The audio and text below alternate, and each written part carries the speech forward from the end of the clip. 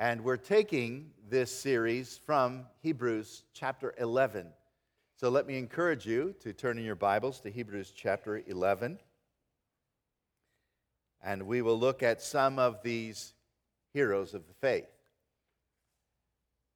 Hebrews 11 is an amazing chapter because it starts out with a definition of the meaning of faith in verse 1. I think some people say this isn't extremely helpful to me. I would like something a little more concrete instead of something that appears to be more theoretical. But it isn't. It's extremely practical. Faith is being sure of what we hope for, and it is being certain of what we do not see. Now, that which is hoped for is not yet here. That which is invisible still seems to be ambiguous.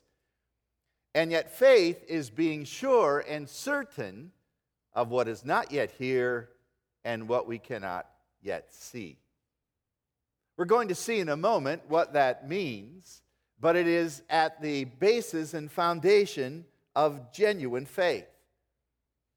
And then the Scripture spends a lot of time not just with a meaning of faith, but talking about the value of faith or the importance of faith. For instance, in verse 3, by faith we understand that the universe was formed at God's command, so that what is seen was not made out of what was visible.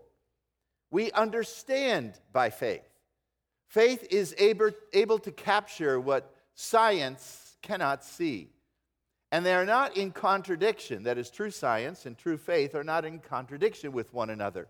But faith allows us to go beyond the veil and deeper, and to understand things that have been revealed to us by the one who was there at creation, God himself. So by faith, we understand. We are certain and confident, verse 1, and we have understanding, verse 3. And verse 2 tells us this is what the ancients were commended for. That is, those who lived in long ago times. The people of history, Bible history, the ancient people of faith were commended for this. They were lauded for their faith. They were encouraged and recognized for it. And that's where the illustrations of faith then begin. But talking about the importance of faith, we need to understand that faith is vital and important because over and over, the Scripture tells us not only do we understand by faith, but we, for instance, live by faith. Look at chapter 10 of Hebrews and verse 38. But my righteous one will live by faith. Now that is a quotation from the book of Habakkuk, chapter 2. It was a contrast statement, talking about the wicked and proud of the world who are going to be judged, but in contrast to the wicked, the just, the righteous person will live by faith. It identifies the person. It identifies their direction in life, their mode of living, their experience on this earth. They shall live. They shall live in this world. They shall live in the next world.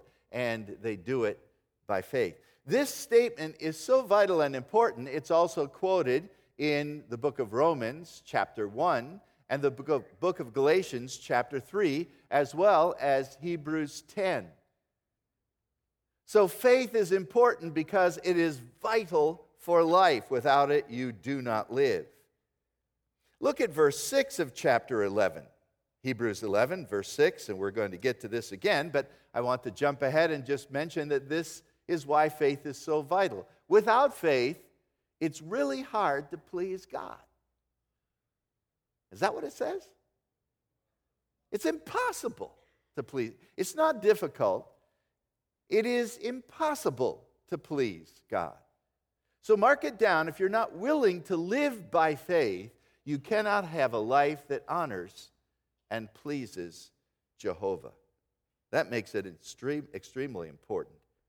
Or how about 2 Corinthians chapter 5 and verse 7, a verse that we have up on the screen. You know it well. The just, or we walk by faith and not by sight. The NIV uses the word live instead of walk.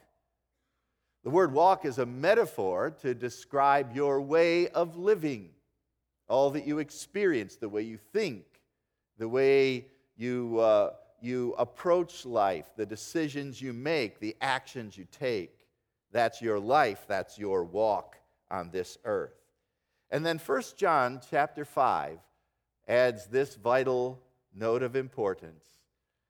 Everyone who is born of God overcomes the world, and this is how we do it. We overcome the world by what?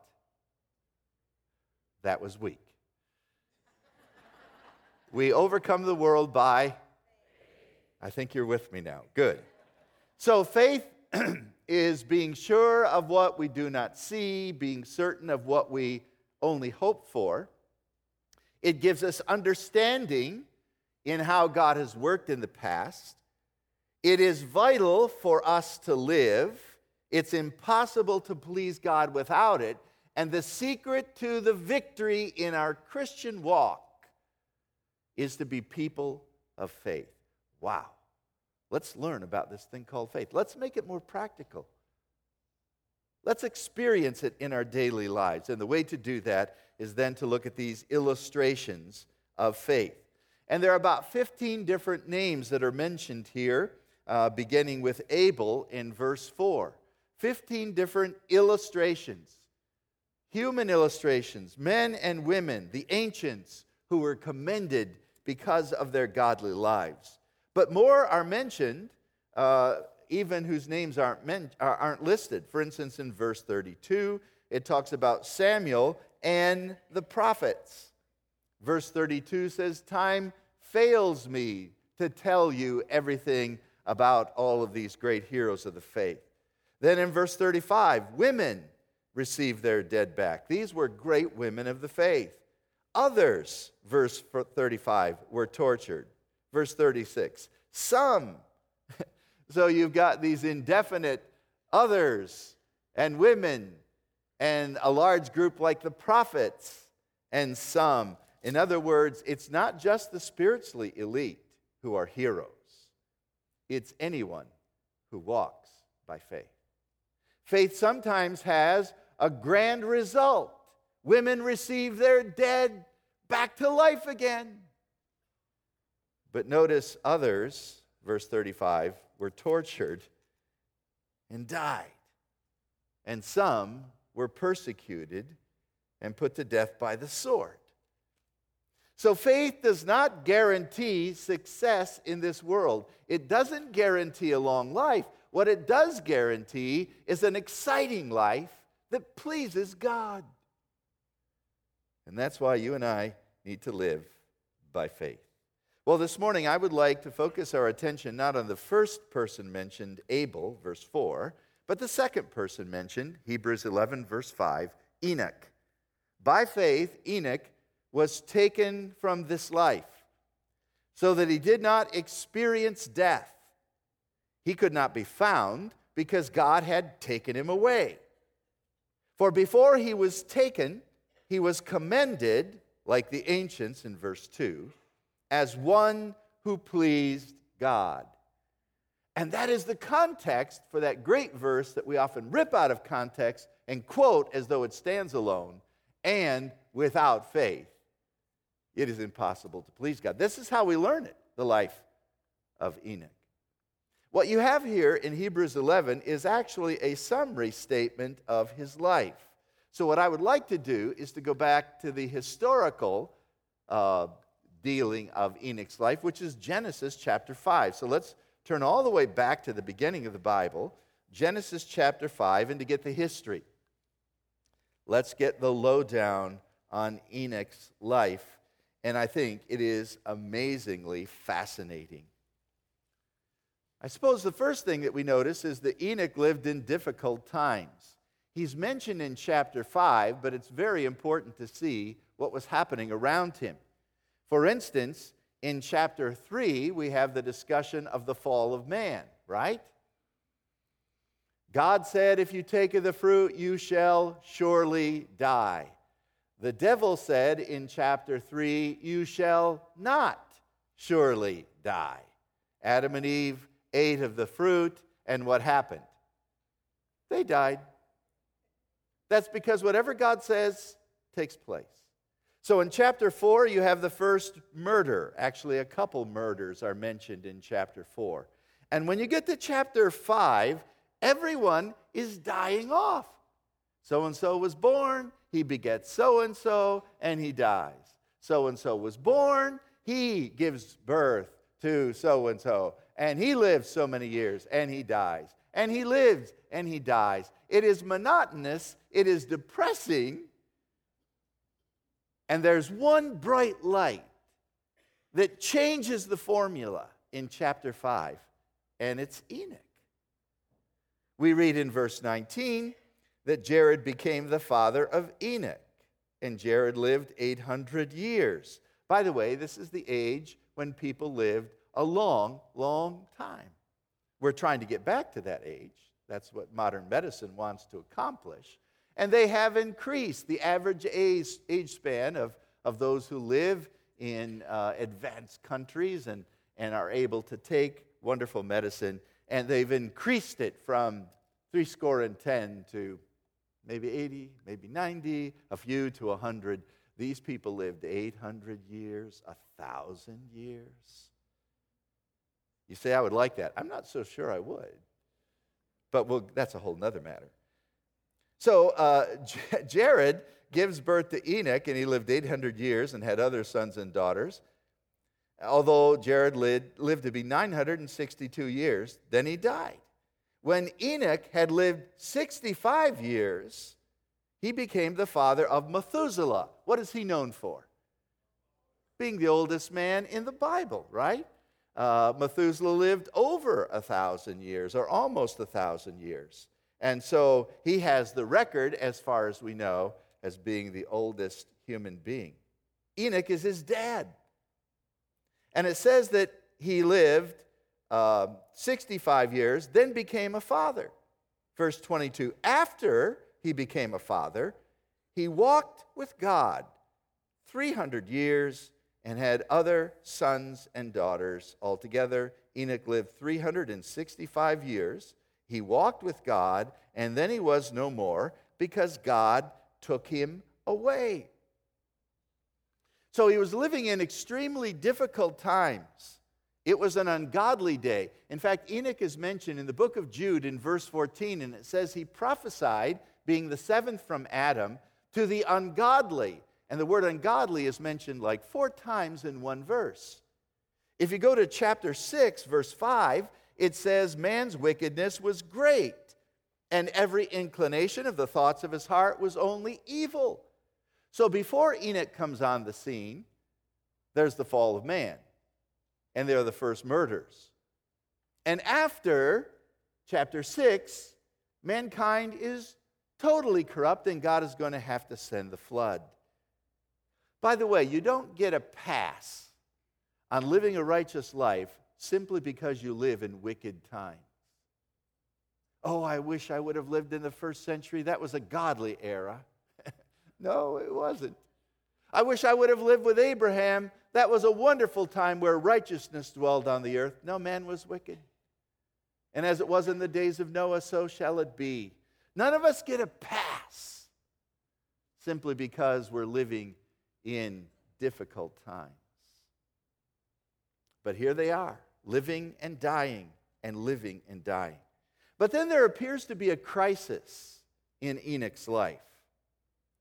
Did you notice that he lived, this is verse 21, he lived for 65 years and then became a father. He lived like apparently everyone else. And then he had a son. Verse 19 says, after he became a father. Verse 22. After he became a father, he walked with God. Now, I don't know whether it was simply the revelation of having a child that finally made him responsible, or to set up and take notice that he needs to lead this child rightly. We have many young couples coming to church, and they're saying, we haven't been attending church for a long time, but we had a baby. And we just kind of feel like we need to bring that baby up right. Well, I'm glad they're doing that. But so it's kind of a change in their life. And we don't know exactly what the change was. Now, here's the theory that some people have. Methuselah, when he was born, was given his name, and it literally means, when he is gone, it shall come. And what happens when Methuselah dies? The flood, right? The flood comes. So did God give him a revelation, that is, give Enoch a revelation that when his son died, judgment was coming on the earth, and Enoch changed his lifestyle? We don't know for sure. Oswald Sanders wrote, the baby's name may memorialize a divine revelation concerning the coming judgment that brought Enoch to a crisis of faith and completely changed his life. It's a guess. It's a good guess. But there was something that changed his life. 65 years he lived. The next 300 years he walked with God. By the way, that's pretty consistent, isn't it? To walk with God for 300 years. And he died at the age of 365. By the way, that's middle age compared to the rest of the people in this chapter. His life was changed. He began to walk with God. Did you notice it's mentioned twice? He walked with God, verse 22. He walked with God, verse 24. Wouldn't you like to be the individual whose life is marked by this simple phrase, he walked with God? If you take a moment sometime and go into Deepdale Cemetery and look for the grave marker of Dr. Howard Sugden, who pastored this church for almost 40 years, you will see on that stone these simple words, Howard F. Sugden, he walked with God. Wow. And that's what Enoch has written and engraved and etched on his stone. He walked with God. Not just for the elite. It's for all God's children. According to 1 Corinthians chapter 1 and verse 9, you were called to have fellowship with Jesus Christ. That means share your life with him. And the best metaphor to describe that is this phrase, to walk with God. Is it possible for you and I to walk with God? Absolutely. And then notice in verse 24, he was no more because God took him away. That's the very thing we read a few moments ago in Hebrews chapter 11. But now I want to ask the question, okay, if you and I can walk with God, what does it look like? What does it mean to walk with God? And I think, again, using some picture to aid our learning, imagine yourself taking a 3-mile hike with a friend. There'll be some things that are true of that incident, of that situation, that also have a corresponding spiritual application if we're walking with God. For instance, if you're walking with your friend, you're going to be going in the same direction, right? You're going to be walking the same path. It cannot be said that you're walking with someone if you go into opposite directions. You have to be in close proximity to one another on the same path. Now, if you want to walk with God, you have to be on the same path that God is on. And what is the path? It's the path of righteousness. We mentioned it a moment ago. Think of Psalm 23. He leads me in the paths of righteousness for his name's sake. God is light, and in him is no darkness at all. This is John chapter 1. If you say you have fellowship with him and walk in the darkness, you're a liar, and you're not practicing the truth. But if you walk in the light as he is in the light, that's when you have fellowship with God. And so that's the way we are to have fellowship with God. We must walk on his path. Jeremiah chapter 6 and verse 16 says, ask for the old paths. Where is the good way? And walk in it, and you shall find rest for your souls. That's a great verse. Jot that down, Jeremiah 6:16. Look it up, memorize it. The end of the verse goes like this, and they would not do it. an invitation of God to walk with Him on the old ancient paths of His Word. And when you walk in the good way, you'll find rest for your souls. It's like what Jesus said in Matthew chapter 11. Come to me, all you who labor and are heavy laden, and I will give you rest. My yoke is easy, my burden is light. Walk with God, and you'll find rest for your soul. But they said, we will not do it. That's the response of the majority of people today. It's not enough to believe that God is. You must take His word to heart and walk on His path. Secondly, you need to be conscious of the presence of the person you're walking with, which involves some conversation, some interaction. Would it not be rude to walk with someone for 3 miles and never realize they're there? You say, it happens all the time. Every time I go out with my husband, he doesn't even know I'm there. Well, that's sad if that is true. Very sad. Even more so if the person you're walking with asks you a question and you ignore them. So God says to you, hey, how are you doing? Nothing. Have you read my word lately? Nothing. You go through the whole day, and by the way you're walking, every person walks. That's your life. Pastor Doug read a moment ago from Psalm 1, and it says, walk not in the counsel of the ungodly. You're walking whether you want to or not. The question is, are you walking with God? Sometimes we walk through the whole day, and we're not even conscious that we're in the presence of God. And one of my prayers I try to pray every day is, Father, may this day I be conscious of your presence and learn to please you more and more. I need aids, I need reminders to wake me up to the reality that I am living in the environment of God Himself, and I must walk on His path and conscious of His presence. Thirdly, there needs to be peace, harmony with the person you walk with. Now, sometimes you may be forced to walk with someone that you are angry with, but if you have your choice, you'll go in a totally different direction, right? When you have a fight with someone, you don't want to be with that someone. And Amos chapter 3 and verse 3 says, can two walk together except they be agreed? Rhetorical question with an obvious answer. They can't. You won't voluntarily walk with someone if you are at odds with that someone, and you cannot be at odds with God and walk with God. What do I mean by that? 1 John chapter 1 again. God is light.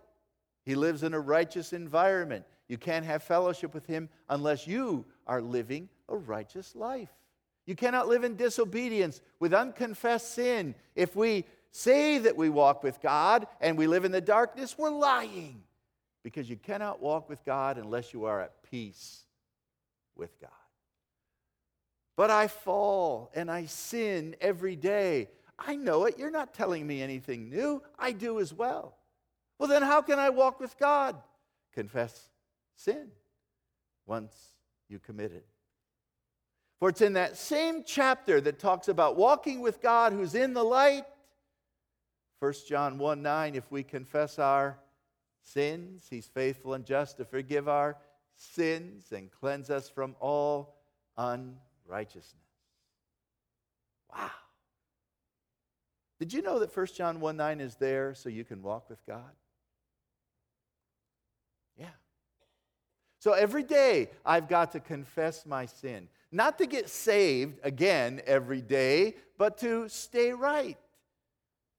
To stay cleansed so I can be in His presence, His holy presence.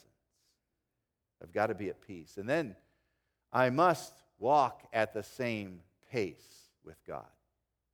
You and I have a tendency, because of our zeal, to run ahead of God. To get ahead. Have you ever run ahead of God?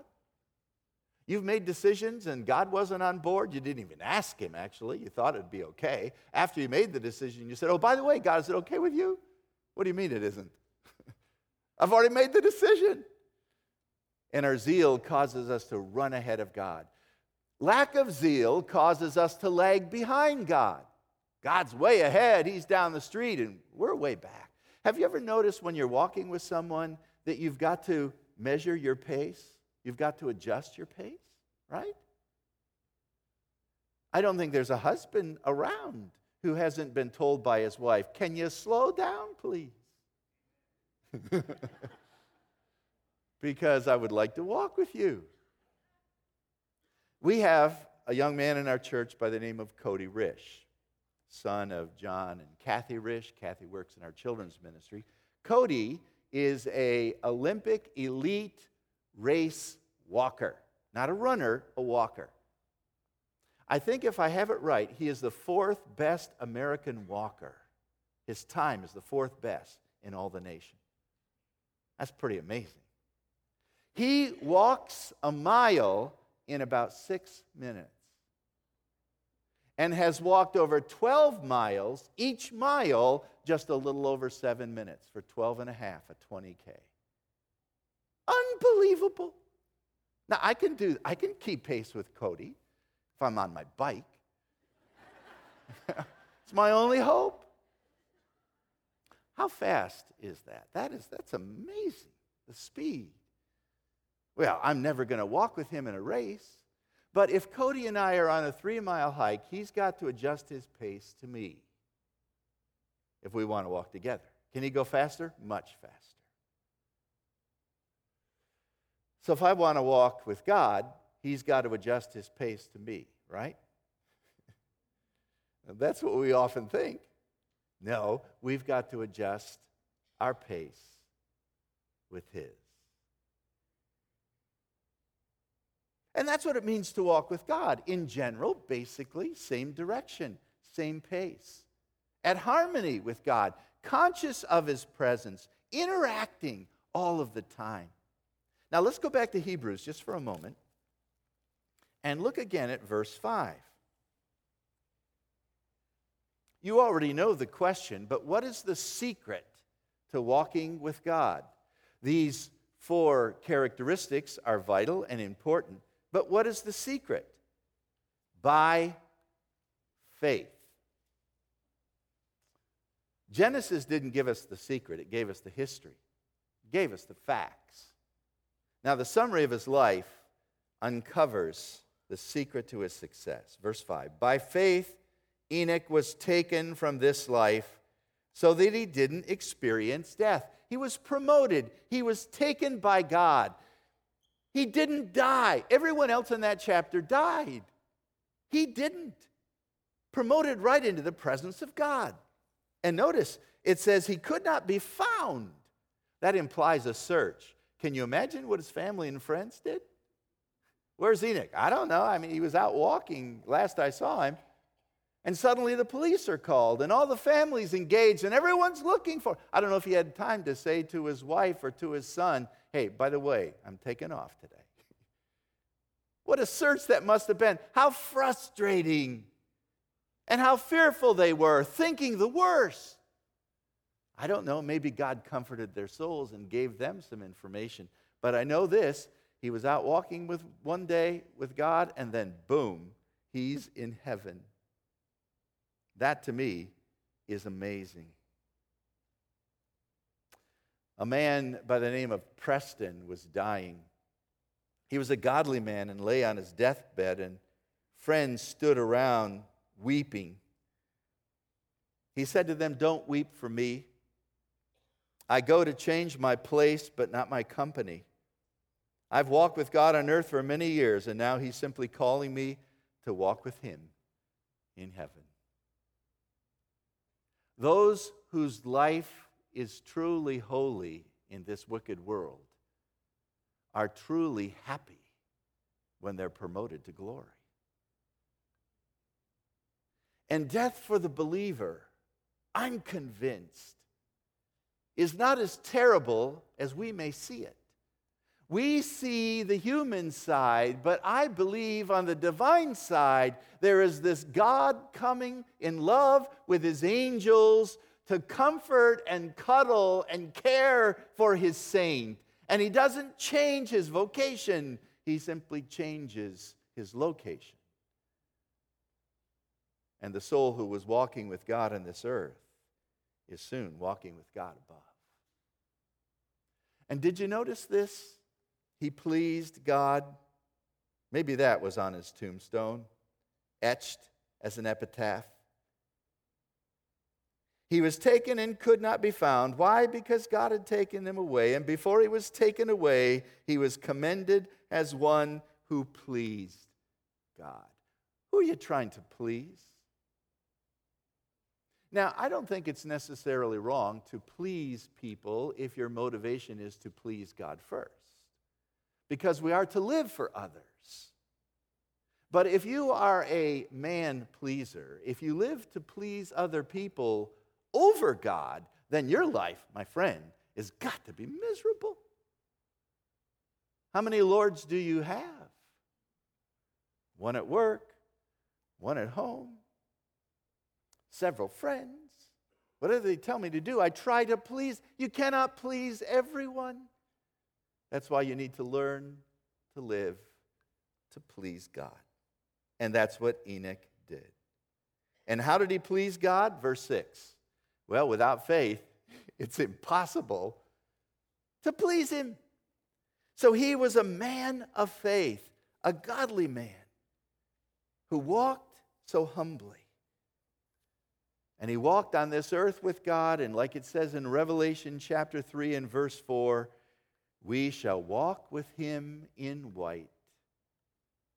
Heaven will not be any different in the sense that we get to walk with God forever and ever and ever.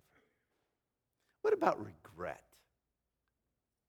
How sad it would be to come to the end of your life with this regret. I missed out on the very thing I was created for, to walk with God, to have daily fellowship with God. One of the saddest stories I've ever heard is the story of the famous author Thomas Carlyle. He was Scottish, a social critic, grew up in a Christian home, but left the faith when he was in college.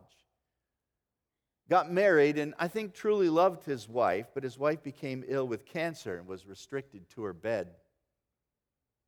Thomas was at the height of his writing popularity and influence, and because of that, the demands were very great, and he was too busy to visit his wife very often. Rarely was he at her bedside. She died. The funeral was on a rainy day. The cemetery was very muddy. Thomas Carlyle was extremely shaken.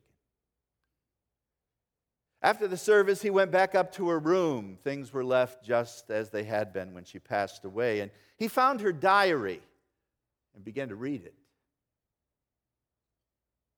Yesterday, he spent an hour with me, and it was like being in heaven.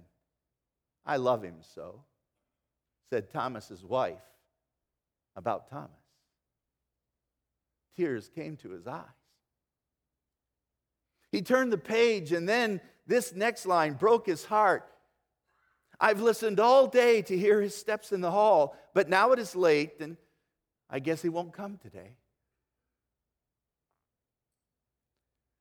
T.C. threw the diary to the floor, rushed to the graveside, and friends said you could find him hours after the funeral, on his face, in the mud, weeping. If only I had known. If only I had known. And to come to the end of your life and realize how much good God planned for you by simply fellowshipping with him. Don't die with this regret. If only I had spent more time with the one who loved me so. Let's pray.